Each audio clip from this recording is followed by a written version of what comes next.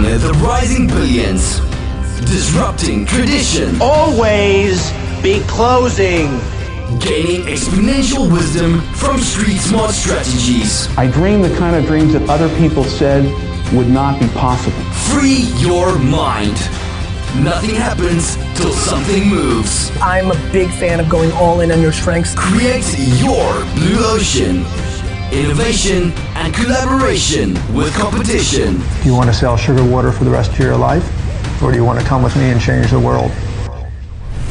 Creating uncontested market space. I worry that people don't tap into their strengths. Wealth creation and a new economy entrepreneur. There is a very thin dividing line between success and failure. Witnessing unprecedented technology. You can fail at what you don't want, so you might as well take a chance on doing what you love. Welcome to the Think Bold, Be Bold Show with Christopher Cumby and Alan Witch. Hi, it's Christopher Cumby with Think Bold, Be Bold, here with my awesome co-host, Alan Witch, is in the house. I'm in the house. I like the house. House was cool. How you doing today, Chris? Doing really well, thank you. Thanks for asking. Well, You is there still any playing other in way? the sand? Always playing in the sand, my friend. It's my backyard, brother. I've You got have to like get one of those big plastic shovels and a plastic bucket you carry with you? Hey, listen, I've got two little boys. Of course I do. Nice. That's a silly question. Actually, your and wife would say she has 3 little boys, but that's a discussion for different days. Well, isn't that the truth? There's a lot of truth to that, believe me.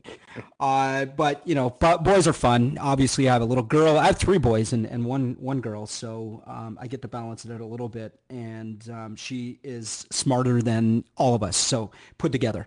But that Sweet. being said, what's going on in your neck of the woods, my friend? Hey, I had, well, it's sunshine in, which is really out of the norm for this time of the year. But on a little personal note, I had a little physical therapy this morning, and I hurt more than when I went in. I don't know if that's good or bad. It is. Something was done, and that's a good thing. And we're going to go from there.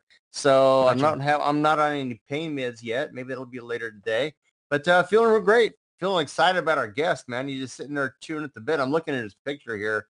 And hey, cool guy. Everybody's gonna just love this guy. He's got got a lot going on. Well, definitely. The cool factor is right up there. You know, if there's a 1 out of 10, this guy's a, 15. I think he's cool. I think everybody in the audience is going to think he's cool. He's got some really great things happening, and he's, definitely helping people. And you'll find that, when we're chatting with him. But let's get at it, my friend. Let's introduce our guest.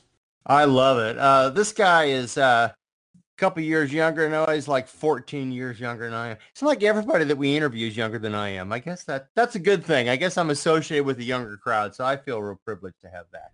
But this guy has been worked with lots of major, well-known companies all over the world. He's invested in numerous startups. I mean, he sits on the board of advisors and leading think tanks, across the United States, and he's got a family.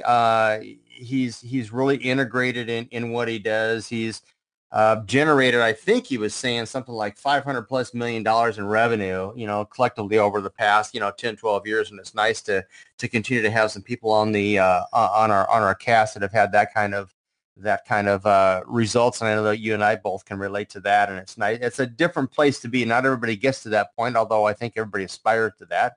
A lot of things happen on that journey. And we're going to hear about some of those things today. So without further ado, we have Colby Colabuster, better known to people on the runway as Colby K. Colby, welcome to the Think Bold, Be Bold podcast show. Yo, gentlemen, thank you for having me. Colby's in the house. Colby's in the house. Yes, that was quite the intro. We thank you for taking some time out because, we know that you got something big going on. And, it's not always easy to find an hour of time, but we do appreciate it because I know our audience is going to appreciate the insight, the golden nuggets that come out of this show. And, it's a reminder for our audience, get your journals out, get your pens out, because I am sure of it, you're going to get some great insight on what it takes to go out there and do what Colby has been doing, but most importantly, that journey along the way. Colby, let's get at it, my friend. Tell us a little bit about where you come from. What was this? I know you're a sales guy, and, I share that with you, and, generating that kind of money out there, obviously you're a good one. You provide a lot of value. But tell us that journey that, where you were, where you are, and, better yet, where you're going. Man, that's a really loaded question to start the interview with. So let's, Always, my I friend. get asked this, fellas, I get asked this a lot, and I always try to give a little bit of a different variation because people who follow me have probably heard the same story so many times. Sure. One, I guess it's consistency, but two, it's important to, I guess, understand the beginning. As we get into this, normally I walk. I'm not like sitting, especially when I'm in a creative mode. I don't sit in an office chair. So I just left my office and I'm walking. So if you heard some background noise, I guess it's just real life as I'm going through this journey with you. We love that. Where did we start? For me, I was born and raised in Salt Lake City, Utah. I am a son of, my mother was an entrepreneur. Dad was a physical laborer. He worked for the Water and Power Company. He started his own business in the beauty industry. He started a barber shop that him and my mom worked in for 20 years, and then my mom got into logistics and started a freight forwarding company. The thing that I got from all of that was, both my parents worked really hard. I didn't really understand. I didn't understand it, I guess. I wasn't the kid at 7 years old who started a popsicle stand and sold cards to people and hustled at 7. So I helped my parents. We were, as kids, we were kind of integrated into what they were doing. Fast forward that story. Moved around a lot. Parents split. I moved across the U.S. from Southern California to New York City to Hawaii to Phoenix, and had a chance to go back to Salt Lake City for the Olympics and got into the music business. And within that was really the first time I'd started a business for myself, earning income based on opportunity. So there were a series of kind of bars and grills and live music venues in the city I had great relationships with. They had slow nights. We took over those venues, starting with the Olympics.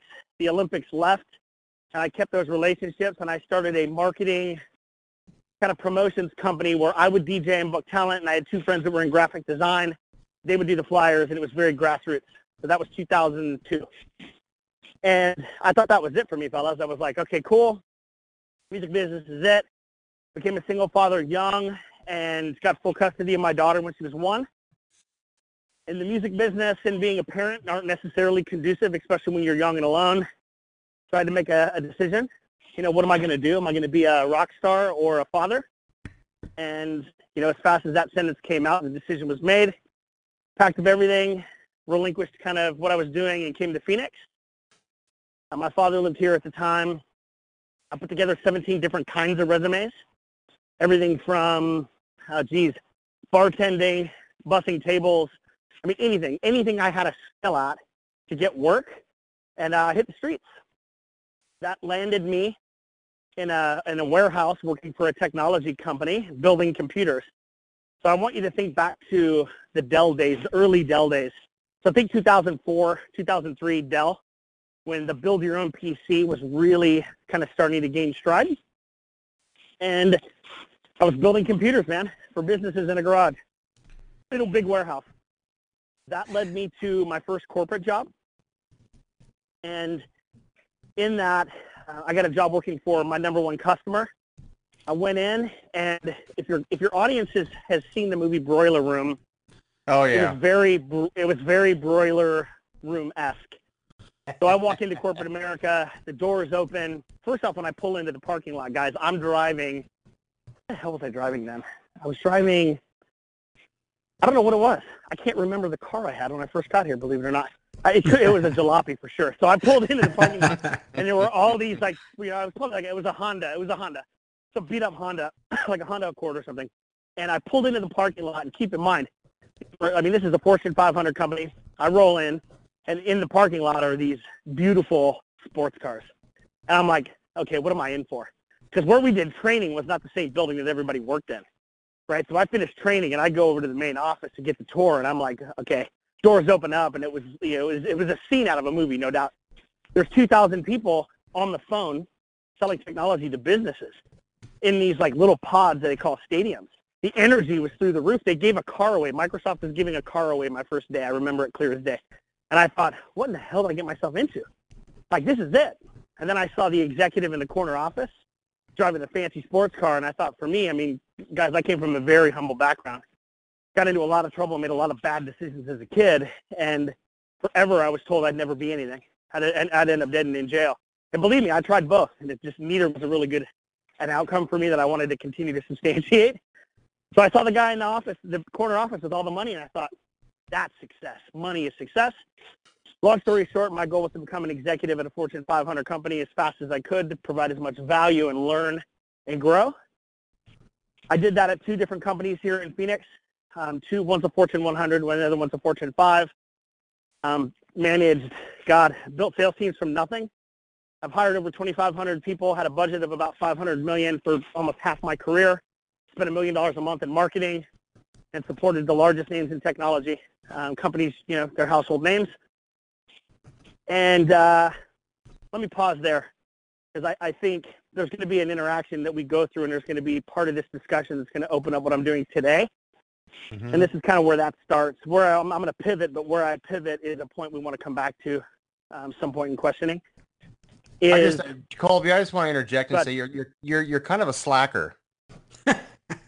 Yeah, I don't do much, man. No, you don't got much going on. I've always. I haven't even told you what I'm doing now. But yeah, motivation is something that's been really hard for me to do, but to get, right? I'm pretty lazy. It's hard to, I just lay around. I had this awakening, fellas, 4 years ago. Yeah, 4 years ago. I lost a bunch of weight. I was walking around at like 265, 270. I'm not a big dude. I'm 5'10". My friend should be right around 190. And I dropped a bunch of weight. And I became a student of how your body produces the hormones it does. And I dove into that. And I had this awakening where, like, I was sitting at my desk, and it was like, people will relate this to maybe finding Jesus and having this spiritual awakening. And for me, let me paint the picture this way. Like, if you go to bed thinking there was something more that you should have done, or you wake up with a feeling of regret knowing you're supposed to be doing something other than what it is you're doing, mm-hmm. That feeling is entrepreneurship. That feeling is trying to understand what my potential is. That nagging feeling is, listen, the shit you're doing is not what the shit you're supposed to be doing. We're not born to be sitting behind a desk 50 hours a week, sitting in a 2-hour commute, working for somebody else. Like, that is not why we're on this planet. Like, I believe it with every ounce of me. So I had this awakening. That led me to creating a company, kind of 2 companies at the same time. Created a software company. I left corporate America. If you want me to dive, this is a funny, we could dive into this story, but I left corporate America. I spent 6 months transitioning out because I knew as an executive I'd be a target as soon as I left. So I did everything I could to document everything I was doing. I built a software business. I had this group of customers that kept saying, I have a problem here. I have a need here. And I kept going back to my company, and I kept going back to my suppliers saying, our customers have a huge problem here. We got to fix this. And for 2 years, I was told, we're not a software company. We're not going to fix it. The manufacturer, Microsoft, will fix it. It's like, okay. Well, after 2 years of that, dude, I finally got sick of hearing the same answer every time I asked my customers what they were having challenges with. So I learned how to code at night and on the weekends. And I got to be smart. I'm not an engineer by trade, man, and I'm not really that smart. So I figured out at a bare basics how to do what I needed to do to prove a concept. And then I hired some guys that do it full time. I'm an engineer on TV, not in real life. So I hired some engineers. We went to go figure this out. And I transitioned out, built a really kick-ass product, sold about $250,000 in my beta release to give people the early adoption phase to come in as we were going, and I was off to the races. Raised $3 million in funding from the founder of the company I was working at. I don't want to expose any of that now because he's also a partner in my current company. But if you go to LinkedIn, you can find out and put the pieces together when you look at where I've worked. And I was off to the races. I got sued the day I was moving into my new office. So let me paint this picture for your listeners. There wasn't a plan B. Like, this is it. I cashed out all the chips. I had 6 full-time employees that were working for me that I was paying out of my savings. I drained my kids' college savings, both of them, and we had gone all in, and the money I had raised was paying for the previous 2 weeks' worth of development. So when that money cleared, I was going to pay to move forward for work that had already been done. And I'm in my garage. It's my daughter's 14th birthday. Garage door goes open. All my kids are in the car. At this point, there was just the 3. I've got 4 now, but there were 3 of them. My son's brand new. My daughter's 3, and my daughter's just turning 14. So the whole family's in the car. The garage goes up, and I guess I just wasn't paying attention. I turned around, and a guy with a low-brimmed hat, dark sunglasses, and a clipboard had me pinned against my car. And I remember looking, and it's like, this is one of those things, man, I live in Arizona, and I do carry. I don't carry every day, but it's one of those things where everything I own from a real value perspective was in that car. My wife and family are in this car, and I'm trapped against the car. I'm like, what's going on? Take a deep breath, and I'm like, okay. I'm looking around. There's something I can grab in case it's like, I don't know what's about to happen. The guy goes, are you Colby Colobus? I said, yes, sir. Hands me paperwork and walks out of my garage like fast because I think he knew it was uncomfortable for both of us. He left, and I opened up the package in the car. I'd been served, and that feeling of everything I'd done and everything I had worked for. You know, I spent 15 years as a kid who had nothing, and had finally gotten to that corner office and sacrificed all of that, a very comfortable income, on something I believed in so much that I drained my accounts to go build it. And needless to say, that process went through, and if you want to know more about it, I'd be happy to kind of go through it in more detail, I guess. But that happens, and I've got all these developers. Obviously, when you get sued, your funding stops. And I had this moment of clarity where I don't give up ever. Even when I should, I don't. And I was in a deposition. I remember them saying, I said, are we recording? I said, yep. And earmuffs to your sensitive listeners, because the next word's going to be a curse word. I said, go fuck yourself. They said, what? I said, yeah, go fuck yourself. And I said, you know, I want you to tell me what it is I'm doing or what you think I'm doing, and I want you to tell me what you want me to stop specifically, because you can't stop me from working. And it clearly came through the process. It was personal. Nobody knew anything I was doing. Nobody knew the specifics. Nobody could outline what I had done. And everything I had done was off-company assets, off-company time. What I learned through that process was, as an executive, you are owned by the company. No matter what you do, where you are, when you are, or whatever it is you're doing, 24 hours a day, you are a representative of that company. So even though I didn't use company assets, company resource, I did everything off company hours. As an executive, there is no off time. You're always on. So we drained all the accounts, and yeah, that was it. My wife was leaving. She's gonna go stay with her mom, and like that was it for my family, and like I just wasn't gonna go down. And finally, I just gave up. I said, all right, yeah, you win. Like, you know, but I want in writing that I can go do whatever it is I want to do after this. You can't legally come after me. So they agreed, and that process happened. I get a call same day that happens, and it was a buddy of mine I was working with, and he said, hey, I'm doing some work with a few very well-known NBA stars. They want to start a sports agency. Would you be interested in talking to them? I said, yeah, man, absolutely. Sit down, talk to them, try to figure out what they want to do. And immediately it was like, well, I've got the contractual experience and the professional business experience to not have to go to law school. I mean, you got to keep in mind, over 15 years, I've handled billions of dollars worth of contracts, like supplier contracts. I've gone through thousands of pages of contract work and written my own. That delineates the fact of me having to be a lawyer or go to law school, right? To like learn and read contracts. I get it. I can relate to that. I'm like, okay, well, I don't want to be Jerry Maguire. So now what? And what I'd done is we were able to take some of the software we had written, which was tracking user behavior, and use that on Facebook and social media. Before Facebook's, you know, they're way more advanced now than they were 3 years ago. And we built a sports agency treating each athlete as their own brand, tracking user behavior with brands and athletes doing promotion. Meaning, when LeBron says, I love my new Kia K300 Instagram post, well, we know LeBron doesn't drive a Kia. His mom does and his brother does, and that's a $50,000 nugget in his pocket if I can get the social media campaign right. When he pushes the campaign out and it gets, you know, 17,000 eyeballs back to Kia, quadruples their following on social media, well, there's value there. So how do you quantify that value?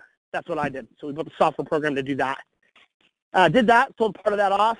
I got heavily vested in the UFC. So we had a bunch of professional fighters. Reebok came in. For anybody that follows UFC, you kind of know the history. They killed off all sponsorships. That was 80% of our revenue. Sold off the software, and haven't looked back, dude. Started a consulting company for technology, which is what I love. I do business consulting for entrepreneurs.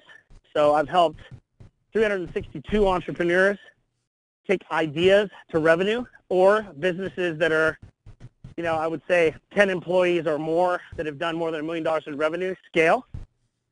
And those companies have generated over $50 million in the last 12 months. So I really, really enjoy being able to take all the things I've done from a business perspective and help others that just haven't had that opportunity. And I run a supplement line that's focused on stress management for high performers. We launched 3 months ago, sold out, doubled the business month 2, tripled the business month 3. Finished my nationwide campaign. The commercial finished last week. I got the actual edit today. We're doing a nationwide campaign launching Friday. What else? Married, 4 kids, a dog. I like to surf. I like to be in the water, and I like to do interviews like this to try to share my story, help other people. I love it. We're done. Right? That might have been 20 minutes. That might have been 20 minutes on one breath. Yeah, that was the shortest, that was best impressive interview we've had. That was impressive. That was 20 minutes exactly, Colby. I think you practiced this. Amazing. Yeah. And we're writing like crazy because that's what Alan and I do. And I want to basically, and Alan, if you don't mind, wanted to jump into something that really stood out. And I think that, what we help, and I love the fact that you're helping entrepreneurs really, bring products to market and help them build revenue. And it's something you enjoy, because that to me is taking transferable skills through all of your journey and then, paying it forward and helping other people with things that, I'm a big believer, we don't know what we don't know. So you got to find people that have that knowledge so that you can get skills and confidence in doing other things later on in life. So you got to find people do you know that why? have this. Well, Yeah, do you go know for why it. I did it? It's actually not nearly as romantic as what you just painted. I got into internet marketing by accident, and I got enamored by it for about 3 months. What I mean by that is you've got traditional marketing, which is more branding, which is the world that I came from. When you spend $1 million a month, you're not doing social media marketing. You're literally just trying to spend money on anything you can to get people to see your name. Right. That's the marketing I came from. That's branding. So I got into social media marketing, and I got turned on to guys like Frank Kern, Dan Kennedy, and I love these guys, right? I love the way their brains think. They're sequencing and providing value. That's a really dark underbelly of skis bags, slum buckets, assholes that are out there trying to steal people's money. Right. Right? It got really dirty for me really fast. So to combat that, there's a quote that I'll give you that's one of my favorites. Spent some time with Damon John when he was in Phoenix doing his book tour on the Power of Broke. We're at dinner, and I'm talking to Damon, and I flip his book over because I bought a copy. It's what you do. And there's a quote on it by Gary Vaynerchuk that says, "I buy business books from people that do business." That quote couldn't sum up what it is I do from a business perspective any clearer. Because you've got all these knuckleheads that are out there trying to scam people that have never had experience. They sell you a course on writing a book about writing a book for guys who've never written books. Or it's a coaching program to coach coaches about coaching people that don't coach. And it's like they've never had any real world experience. And I'm not saying that the 25-year-old life coach, listen, the 25-year-old kid who wants to be a life coach, good at you, dude. And I get so much shit for saying this kind of stuff. And it's like, get some fucking experience. Right. Start a business. Start a physical product business. Don't give me an information product. And you can come at me all day about how there's value there, less work, whatever. The 4-hour work week, I believe in it. I love Tim Ferriss, but the fundamental of this is bring value and sell a physical product and then tell me that you started a business. Like sell a physical product where you have to manage supply chain and then tell me like how to do business. Right. Right? Like it's just there were so many assholes out there that were scamming people that I just started calling them out one by one and said, let's do a 30-day challenge. I'll let the audience pick any business idea in any vertical, in any venture, and I'll sell more than you will in 30 days from idea to sales, period. And I'll document the whole thing. And people just started to latch onto it. So I started helping people out of this need to get them away from the people that were taking advantage of them. And it almost became like a mission for me to get them away from getting scammed. Sure. I guess maybe it's romantic. I guess maybe it's romantic. Well, it is romantic. There's an awful lot of people out there that are telling an awful lot of other people that, hey, you can aggregate information from, the wisdom of others, if you want to call it that, and you can make money doing it. Yeah. And that's the new wave of entrepreneurship that I see going on a lot. But people don't have the actual practical application of what it physically means to get your feet dirty, to fall down, to bust out a tooth, to go bankrupt, to not know where you're going to feed your kids the next day, and to create something, put it into motion, and give value back. That's something that's missing in our society. And that's the new wave of entrepreneurship that is now breaking forth and making a big deal. But that wasn't the way it was 4 or 5 years ago. But everybody's coaching on the fact that you don't have to know anything. You can create something, or better yet, aggregate somebody else's stuff and sell that knowledge. Yes. Get pumped about it, dude. I feel that passion. I feel the same way. I feel the same way. That doesn't work for me. Entrepreneurship? Well, I've died like 12 times. Fuck, that doesn't work for me. Yes. Entrepreneurship used to be meant you were unemployed. Remember that? You're like, people were like, what'd you do? Like, oh, I'm an entrepreneur. They're like, oh, so you don't have a job? Like, it was hard enough for my wife to tell. My wife still doesn't know what I do today. She hasn't been able to tell people what I do for 15 years. And it's like, now that it's full-time entrepreneurship, and it has been for a while, it's turned into this Instagram lifestyle where, you guys follow me on social media. You see how active I am on Facebook, right? So I do these funny parodies around internet money, but it's like you've got these kids that are selling a perceived lifestyle. So, you can go to Google movie prop money. The company you can buy $50,000 up to $10 million for less than $1,000 of movie prop money. And in this, kids are buying it by the dozen, by the bundles. They're going and leasing a car or doing a test drive on an exotic sports car. And then they're going to go and they're going to get a tour, or they're going to rent a place for the day to do a photo shoot or a video shoot. And what they're doing is they're perpetrating a lifestyle that if you buy my program, you will have this lifestyle. Wow. And it's very pyramid scheme-esque, and they're taking advantage of tons of people that, it's, I don't know, man, I guess if you're looking for ways to get rich quick, there isn't one, but there are all these people that'll sell you this dream and take your money. Sure. And, to me, that's just intentional fraud. Yes, it's fraud. Absolutely, it's fraud. Yeah. So listen, I heard something. Yeah. Well, you got to be careful. And, speaking to the audience out there, it's my number one rule, Kobe. I wrote my book called The Success Playbook because I come from the same school of thought that, hard knocks is where I was able to build my businesses. Then I can take that knowledge and pass it forward. So one of my big rules, let's call it, or a pillar, I call it, of success is be careful who you listen to. And, that's a big one. So, to the audience, make sure you really understand the facts. There's a lot of opinions out there. There's a lot of people that are willing to sell you whatever you want to hear. So make sure you do your research. That's why we have a show like this, because we bring credible people on that have done stuff, are doing stuff, and are helping others, and very transparent. And Colby, you are all over social media, and you are very transparent, and we appreciate that. But I heard something as you were going through this really rough time, and I'm a big fan of understanding what goes through a mind of someone like yourself when there's adversity thrown at you, and you had some big adversity. You have 4 kids. You're now stacked with odds against you. You have no money because you vested it all into your business. And where do you go? You were zero. And you were broke. What happened in your mind? Because shortly after, as I heard, something else found you. What was going through your mind? What was your mindset during that time?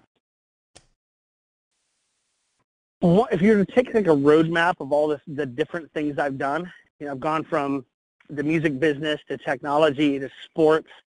I mean, every one of them have been I call them adjacencies, right? Adjacencies of a brand new vertical where I didn't have really quote unquote experience in that industry. I'm the king of pivot, and I'm going to use the phrase opportunist But what I mean by that is every day we're presented with a series of doors of opportunity, if you will. It's up to us if we choose to walk through those doors of opportunity or if we walk past those doors of opportunity. And more times than not, I've walked through those doors of opportunity. Sometimes it's got me in trouble because I call it oversubscribing. Like I just say yes to too many things. And I have to make sure I'm saying yes to the things that are going to provide value for the goals I've set for myself and my family. But the short answer for that is I just refuse to lose. Every time I've been put, I do really well when I'm pushed up against the wall. And it's like, what am I going to do, fellas? You do the same thing. What are you going to do? You're going to give up? Do what? Never. I've been through some pretty dark times as a teenager, like up into my early 20s. You could Google, you could find dirt on me. It's not that hard. I never hurt anybody. Right? I did stupid shit, drinking and driving, painting graffiti. I grew up as a hip-hop kid in the 90s, man. Stupid shit. I was told, like, you're going to go through some, you're not going to make it. You're going to be in jail. And then I went through a really ugly divorce with my ex-wife and the custody battle, where I went through some really bad times. I was living in my car with my daughter. Not because I had a drug problem or was an alcoholic. It was because the place I was staying, the guy and I had a falling out, and it was like 2 weeks before I moved into my new place. And I've gone through some stuff now where it's like when these things happen, I put it into perspective of where I've been. And I've gone through and I have thrived through some pretty aggressive times in my life. And I've never looked at myself as a victim, right? I've never been like, poor me, what do I do? It's like, okay, cool, buckle it up. Yeah, it sucks. We're human, right? Losing and getting kicked in the nuts over and over again sucks. But guess what? I'll never blame that on anybody. It's nobody's fault, which means I control the outlook and I control the destiny on that. And this was the awakening for me. My first corporate job, I spent all this time, and my first corporate heartbreak wasn't it was my second corporate job. I put all this time in. I was the youngest. It was my first executive position. I had an office. I was the youngest kid in executive row. I'm moving and grooving. I'm on top of the world. I'm making $200,000. I'm like, this is it. I got stock options. Like, I'm kicking ass. And through a series of unfortunate events, some of my own doing, some just based on company restructure, I was called to let a bunch of teammates go. I was on the road. I let go half my team, and then at 7 o'clock that night, the HR director let me go. And I was so bent out of shape, dude. I was so bent out of shape. I was so angry. I was so heartbroken, just like a bad relationship, dude. Hey, you got used. I was so heartbroken. Like, yeah, what just happened to me? Like, how did this happen? And I was angry for weeks. I mean, I was angry. I was going to get a lawyer. I had some legal advice. Like, I'm going to sue him. Like, how dare you do this to me? And then I looked at it, was sitting on the couch, and I was like, I just lost. It was literally probably like 2 months worth of, like, all in all time. 2 months of wasted time that I was sitting there sulking and arguing and getting angry. And I looked at it. I looked around. I remember it was right when I got married to my wife now. And I told her, I was like, I just wasted 2 months. Nothing has come from this. This is a waste of time and energy. And I have wasted 2 months of emotional space that I could be out there getting a job. Or I could be out there doing something else. And I've allowed this to consume me. And I remember as clear as day saying, I would never let that happen again because that's not who I've ever been before then. And when you look at things like that, it's where I choose to spend my energy and not being a victim through scenarios, which has allowed me to continue to move forward. I love it. Alan, I know you've got a question. I want to just really point out something for the audience, particularly. Colby, when you speak, you use power words instead of, as you said, words that victimize you. And you talk about thrive versus survive, really. You know, the fact is you're the king of pivot, refuse to lose. You know, I use words like candle never blows out on my watch. And that's just the strength inside, my friend. So I really appreciate you bringing this passion because I can feel it. And when you're talking about the story, you know, what I was doing was translating stuff in my life that, you know, were very similar and that I got through. And, you know, the tough times when you really look at it and where you are right now and some of the things that did happen to you, it's like it's nowhere close to what went on before. So of course you're going to get through this. Of course you're going to move forward. Of course something else is better is going to come along. And, you know, that's what I wanted to point out. And I'm glad you clarified some of those things along the way for our audience, because all of a sudden, after all that shit went on, you had an opportunity in the sports agency, and all of a sudden you built the software and blah, blah, blah, and you went on to, have a technology, and, the story goes on. So thank you for sharing that. Alan, what do we have for Colby? Well, Colby, you've talked a lot about shifting, and you even talked, you gave yourself, the king of pivot, and I believe you've got great perspective. And what I mean by that is that you're out in the battle and you have a lot of tools wrapped around your belt, and you can pretty much create or build your way out of whatever circumstance you're in into an opportunity that not only is going to work for you, but it's going to serve a large contingent of people. And I think that's probably a really good characteristic trait for the true entrepreneur. Somebody, you can't talk about this if you haven't done it. And if there's somebody on the line that's going to be listening to this and you're an aggregator of somebody else's wisdom, fine, that's great. But you're probably not going to like this show, because this show is about the people that have gotten the scars and the bumps and the bruises, that have really taken on a full circumference responsibility to development and growth. And you pivot out of challenge, and you do it. It seems like, Chris said, it's automatic for you. It's just, well, okay. And I think it is for Chris and I too. If we get crapped on here, okay, well, I don't like the crap, but okay, now what do we got to do to move over here? Or what can we learn here? And what can we do here? And that's an instantaneous thought. And there's a lot of people out there, I fear, that don't have that skill. Is that something that you developed, or is that something that just was inside of you? That's a good question. I think, I look at things like this. I don't look at it as if, I look at it as when. Right. And let me clarify, right? So what I mean by that is, when I put stuff together and I put time and effort, I follow the same process, and I teach this. It's called the Execution Manifesto. So for me, it's identifying, this is how every business has ever been started and ever will be started, from the time that Eve gave Adam the apple to Microsoft to whatever. It's finding a group of people that have a problem or a need, creating a product or solution that substantiates or solves that need. Third part is validation, going back and validating that what you've created is actually still, there's still that need there, right? And the fourth piece is selling your face off. And when you look at that, I know that I've done the preparation. I know that I've done the market research. I've spoken to enough people. I've created a few options or variables on a product or service.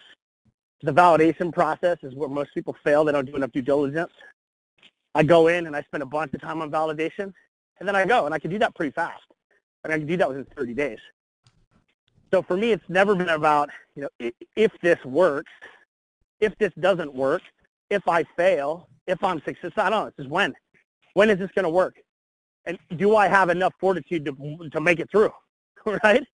And, right. Here's the thing, and I don't know if you've covered this on your show, guys. There's a really dark side to all of this that gets avoided, and that's what it does to other people around you, right? So I have a refuse to lose, and what I mean by that is, I will go in at any means necessary, and I will sacrifice everything because I believe in what I believe in. Some people look at that as a skill. Some people look at that, to me, sometimes that's a curse. Right? Because I put my family in really, really, really hard scenarios. There was a time where we had $800,000 in the bank, and then there was a time where I had negative $20 in the bank, and it was the same 3 years. So it's one of those things where, imagine if you were in my support system, what that does around you to the relationships. And there's a really, really, at one point it's a driver that helps me to continue to push forward. And another side of it is, there is a fear of failure because you've got so much to lose. I've got way more to lose than most people. Mm-hmm. And it's one of those things, we've all got a lot to lose, right? I'm no better than anybody, but I look at it as I have a lot to lose, right? And when you put all those kind of pieces together, for me, it's a win. And I think I'm wired that way, dude. Right. I really do. We can have some hypothetical kind of scenarios offline about, growing up, I had ADHD and ADD. They try to prescribe me all these meds. I'm 41. So Ritalin was just kind of coming around when I was a kid. My parents put me on it, turned me into a zombie. They took me off of it, adjusted my diet, got me into sports. And all of these things, you know, as you're growing up, if you've got these, you're super creative and you have a hard time sitting in one place, you get diagnosed and they want to treat it. Well, that's creativity, dude, a lot of times. Mm-hmm. Right. And that there's a lot that gets, I mean, there's a lot that gets said about how we deal with things. And as far back as I can remember, I've been this way. Right? It's not something I've built into. It's just kind of how I'm wired, I think. I think it's part of my DNA.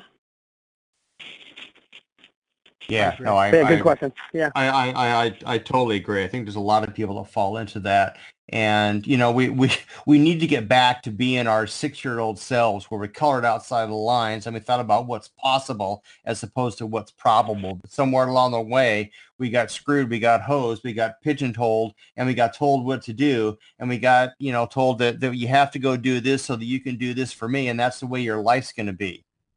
And I think so. Let me tell you. I have an answer here. I have an answer here. And I don't know, when is this show going to go live? Is it soon after we record? Yeah, absolutely. Very soon. Yeah, I'm gonna give you a link. I did a series. I'm gonna explain this to you, and I want to give you this link because the visual is going to be very impactful for your audience.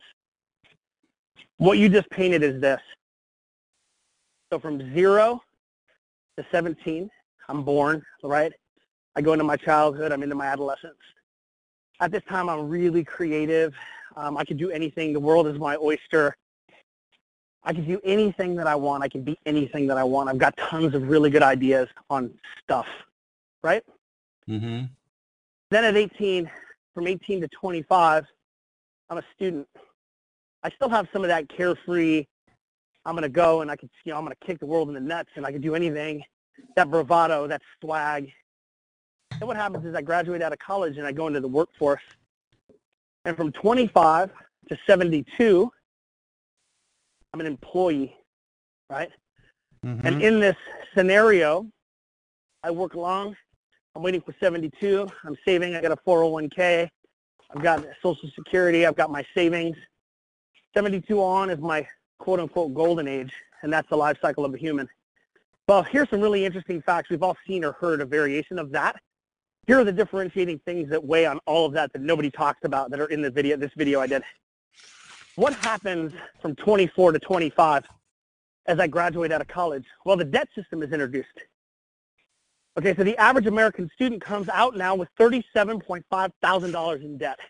That's the American, look it up. Like that stat, I do this stat every day in some kind of conversation. So if I graduate and I've got $37,000 of debt, what happens? I go into the workforce trying to get a job in something I tell myself I like. At the end of the day, I've got to make enough money to pay my debt down. By the way the government and the financial institutions have scammed this system, I'll never get out of that debt. I own that debt forever. I can't write it off. I can't go bankrupt. I own that debt forever at an interest rate that's crook-like. Okay, so it's a bigger question about the system. Right. So then I go into the workforce. Then I wake up 20 years, 15 years later. I'm married. I've got 2 children. I've got a car payment, a house payment. I'm 20 pounds overweight. I'm living for the weekend. I binge watch my favorite show. I'm hoping for my 2 weeks of vacation a year. I am existing. I am not proactively living. Yep. Then I get to my golden age and I retire. Well, at age of 72, the average American is not retiring until 74. The average American has less than $100,000 in their bank account. It's more like $5,000. Social Security will be gone by 2030. 401ks have declined 60% in the last 10 years. They're not. It's a false investment. It's a scam. And at the end of the day, then what? Well, I'll tell you what happened to my mother. She died broke, sick, and alone in a goddamn nursing home, and there was nobody there to help her, and she spent her entire life in that system. So let me be really, really clear as I paint this picture as to how this whole life thing works out. The system is built against you. If you're waiting for somebody to save you, wake the fuck up. There's nobody that's going to change this unless you do, and looking for somebody else is not the answer. That's why I get out. That's why I do what I do every single day, because I don't want my kids to have to come identify my body in the morgue when I'm dead and old. I want to be the one that controls that. That's why entrepreneurship, that's why your book, that's why this show, that's why my videos, that's why all the shit I do is so damn important, and that's why I'll drop what I'm doing at a moment's notice to get on and share this message, because I believe in it with every ounce of me. I love it. And you know, you can feel that passion Very much, Colby, and I agree with you 100%. That and what's that link? Just give us that link so we can make sure we post it as well. I don't have it yet. I'll send it to you. So it's okay. Perfect. I do a series of videos called Behind the Whiteboard. Okay, great. I don't know if you guys have seen him yet, but it's the next one I've got to edit. It was going to go in December. I'll get that one edited next and send it over to you and posted. So when you guys go, you can have it. And what's that called to him? Behind the what? Behind the Whiteboard. Nice. So if you just go to my YouTube channel, just type in The Healthy Primate into YouTube. I've got, there's like 500 videos on there. Nice. Go on there. Okay. Follow me when we wrap this up on where people can find me. You know, you guys see me. I'm on Facebook all day. Yeah. My videos, it's funny because my Facebook videos will get 10s to 20s to 30,000 hits. My YouTube videos, the same video, get 100 views. Like, I guess it's just, you got to know where your audience is, right?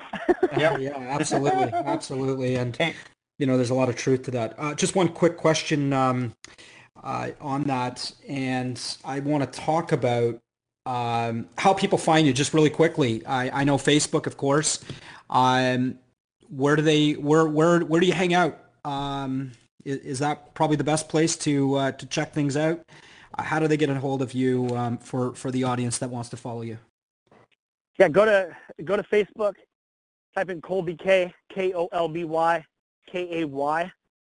I should be top of that list, and there, you can follow me there, and you can see that's kind of the platform where I share what I'm doing from a company's perspective around the Healthy Primate, my journeys, and then you can go to Instagram, type in The Healthy Primate, as in monkey. You can see me there, and then YouTube under The Healthy Primate. Perfect. Awesome. Alan. I want to segue right into that. Tell us about the Healthy Primate. All right, man. You caught me on that question right as I was walking up to my house to end this interview, and I got to turn around because this is a really powerful. This goes deeper than 10 seconds. All right, so let me take you back to the corporate story to rewind and put this into perspective. So I got to the point where I was tired of walking up the stairs, running out of breath. I'd like to see my dick once in a while, and I don't want to be dead before my kids can play at the playground.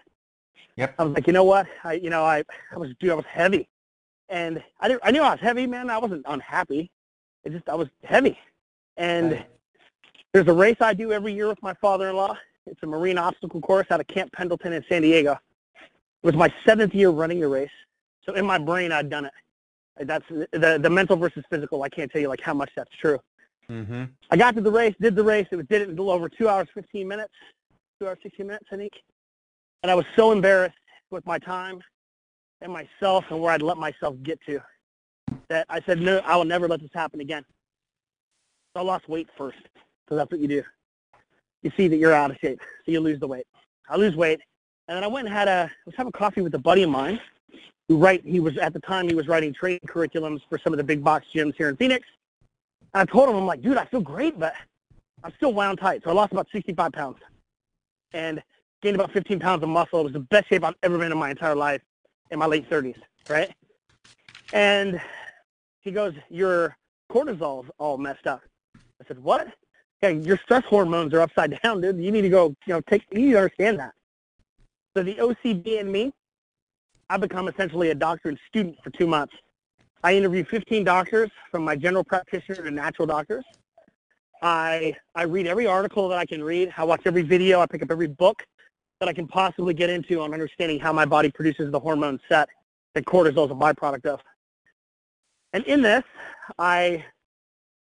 there's 2 things. If you Google stress management today, you'll like this because it all kind of wraps into my narrative.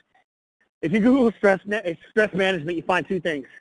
I can take a warm bath, listen to some Kenny G, and light some candles. Awesome. Sounds great. I would have to be in a bathtub all day long for that to work for me. Or I go to my doctor and I get Xanax, Zoloft, Afran, whatever. There's a laundry list of antidepressants, anti-anxiety, whatever. Pills. And I thought, those are the kind of party pills I want, but I'm like, I will take, maybe I'll do that. I'll do that. Maybe I'll do that. Maybe I'll just go that route. That sounds pretty easy. And then Duke, Yale, and Harvard have all put out independent studies that will tell you about 65% of those drugs do not work on people because of our individual chemical compounds. I'm like, okay, well, here's the flip side. I am guaranteed 100% that I'm going to get side effects. Which ones, I don't know. It's kind of like the Russian roulette wheel of fortune, anal leaking, I'll go blind in one eye. I'm going to get more panic and anxiety. I'm like, God, these side effects sound worse than what I'm trying to deal with. Yep. Then I found what are called adaptogens. The only thing you need to know about that, they are natural herbs and elixirs that come back 2,000 years from Chinese medicine. I don't mean some bark that grows under camel dung in the Himalayas. I mean, it's like shit that you know, right? It's garlic, it's ginseng, it's stuff you know. There's 22 that are focused on a couple chemicals and hormones in your body. One testosterone, other serotonin, the other one being cortisol, which is your stress chemical or stress hormone. I took all 22 over 18 months, and I videoed the entire thing. So every 30 days, I went into to my doctor and got my blood work done and had him review my blood work live. And I filled in 7 journals. That was the Healthy Primate. That was the start of the Healthy Primate. As I started a blog to share my story. Wow. Of what it was I was going through, and that got up to 20,000 views a month, 11,000 people on my mailing list. But I didn't have a way to monetize it. It was literally just me telling the story, right? Mm-hmm. A buddy of mine he's a good friend. His brother-in-law ran a supplement manufacturing company. Long and the short of it is, I put a supplement together based on all the compounds that I had built on stuff that had worked. I put 40 people into a test group. They all had the same results I did. So then I knew that it wasn't a fluke and it wasn't just me. And what did I do? I took a break. My website got hacked. I got really discouraged. They wanted $20,000 to start a supplement. And I was just like, that's a lot of money to kick something off that I don't even know if people are going to buy. Like, just because I have 11,000 people on my mailing list and 20,000 hits a month doesn't mean they're going to buy shit from me. Right? This goes into that validation process. So I wrote a book. I wrote a 180-page book. I did a video series on educating people on how your body does what it does and how you can address it in layman's terms, not like a doctor. And then I created the supplement. And I said, I had the opportunity to create the supplement. I went to my community and said, what do you want? I came back 50-50, book and supplement. I used the book as a lead magnet, gave it away, got enough pre-orders for the supplement to do my first order. And, sold out first month, doubled month 2, tripled month 3. Wow. And what I found through this process was it's $100 billion you spend a year, guys, in dealing with the physical and mental byproduct of stress. It's the largest spent expense in the healthcare system today in the United States. $100 billion. More than cancer, more than AIDS, more than anything. $100 billion gets spent. No one talks about it. Well, why? Because the pharmaceutical companies control you. You are a number. You're a customer. So I was listening to the stories of the people that started taking the supplement and the awakenings that people were having about, man, like just working 60 hours a week for somebody else doesn't feel right to me, because they'd instituted supplementation, natural supplementation, changed their diets, added some exercise, some hydration, and they had an awakening. Like, this life I lived is not the life that I'm supposed to be living. And it happened in droves, dude. I mean, of the thousands of people that have bought our supplement in the last 65 days, I can't tell you, hundreds of people have reached out to me via email or emails. If you guys see me on social media, every day I get 5 or 6 posts where people tag my orders and say what they've done with it. And it's all come full circle on the spirit of entrepreneurship, whether you do it full-time or part-time. Maybe it's a nonprofit. Maybe it's flying to Haiti to give out clean water supplies and medical supplies. Maybe it's going to your local food bank. Maybe it's starting a business. But the way we live today of just kind of existing versus proactively living is a huge problem. So the Healthy Primate was put here to do a couple things. I'm going head-to-head against the pharmaceutical company to give people natural options. And you're a family member. You join the Healthy Primate, it's an experience. When you buy our product, it's not a bag of vitamins thrown in an Amazon bag or a postal service bag anymore. You open it up, it's a custom-made box with a lavender insert. There's a handwritten welcome letter from me personally. You've got a story of the company and what you're about to experience, and then you're welcomed into a social media group of like-minded people that are out there doing the same thing. So for me, that goal is 39,420 people in the next 90 days. That number substantiates the business model to help me add some additional product lines. And then, this is a full lifestyle business to help more people. And that's it, man. That's the Healthy Primate at a nutshell. I love it. What a great story, and what a great product, for you to put together and help people. And I love the shock and awe that you provide when people order it, rather than just get, a brown, box or a bag and here you go. You're actually creating that experience with people, and resulting in, obviously, them sticking around and paying attention. And I love the social media piece. It makes a ton of sense. Man, these shows go flying by, and I know, fast, yeah, they do. And we wanted to be able to talk. Alan, let's take it away, and, we'll get Colby on with his day. We really appreciate everything, Colby. But Alan, what else do we have? Well, I tell you, Colby, if people were listening affluently, they just got a complete business plan of how you did what, how to do it, why to do it, what you need to have. And you mentioned something earlier when we were talking a different day, and I think we were doing it. I think we were texting back and forth, and we were talking about scalability and investment in business. People invest in scale. They may not invest in the idea. Trying to figure out the question I want to ask on scalability here. When do a lot of entrepreneurs want to grow out, and they want to grow, and they want to expand where they're at. How can they evaluate themselves to know that they're ready for scalability?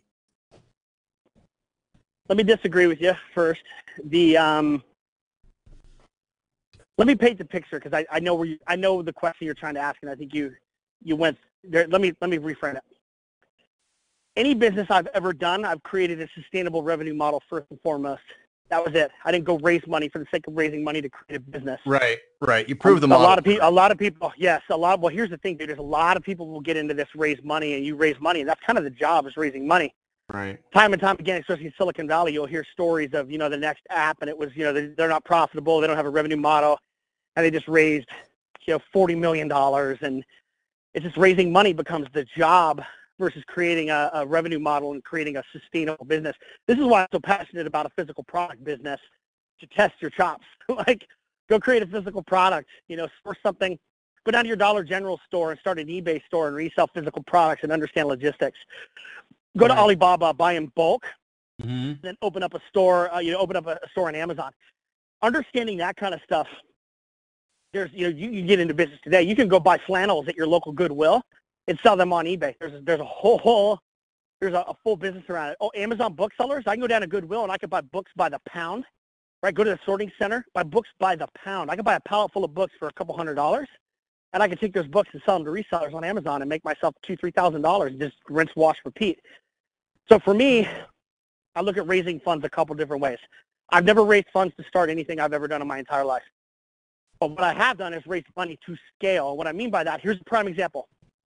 Healthy Primate 3 months ago sold out of product and sold out of all of our products. Month 2, I made enough money to reinvest. I had, managing supply chain around my manufacturing has been really tough, and it's like a science, an art and a science, right? Doubled my sales month 2. Month 3, I was like, I won't get caught in that same paradigm around supply chain management. Month 3 comes, well, then something hit me. It was like, here's the goal and the objective is I'm putting products in padded envelopes. I'm doing handwritten notes every couple orders. I hand pack orders. I have a fulfillment center, but I'll do hand fulfillment myself, where I'll pick orders every day, where I'll pick 10, 15 orders, write a personal thank you note, send them on their way. I started to look at, okay, the ideal scenario is this.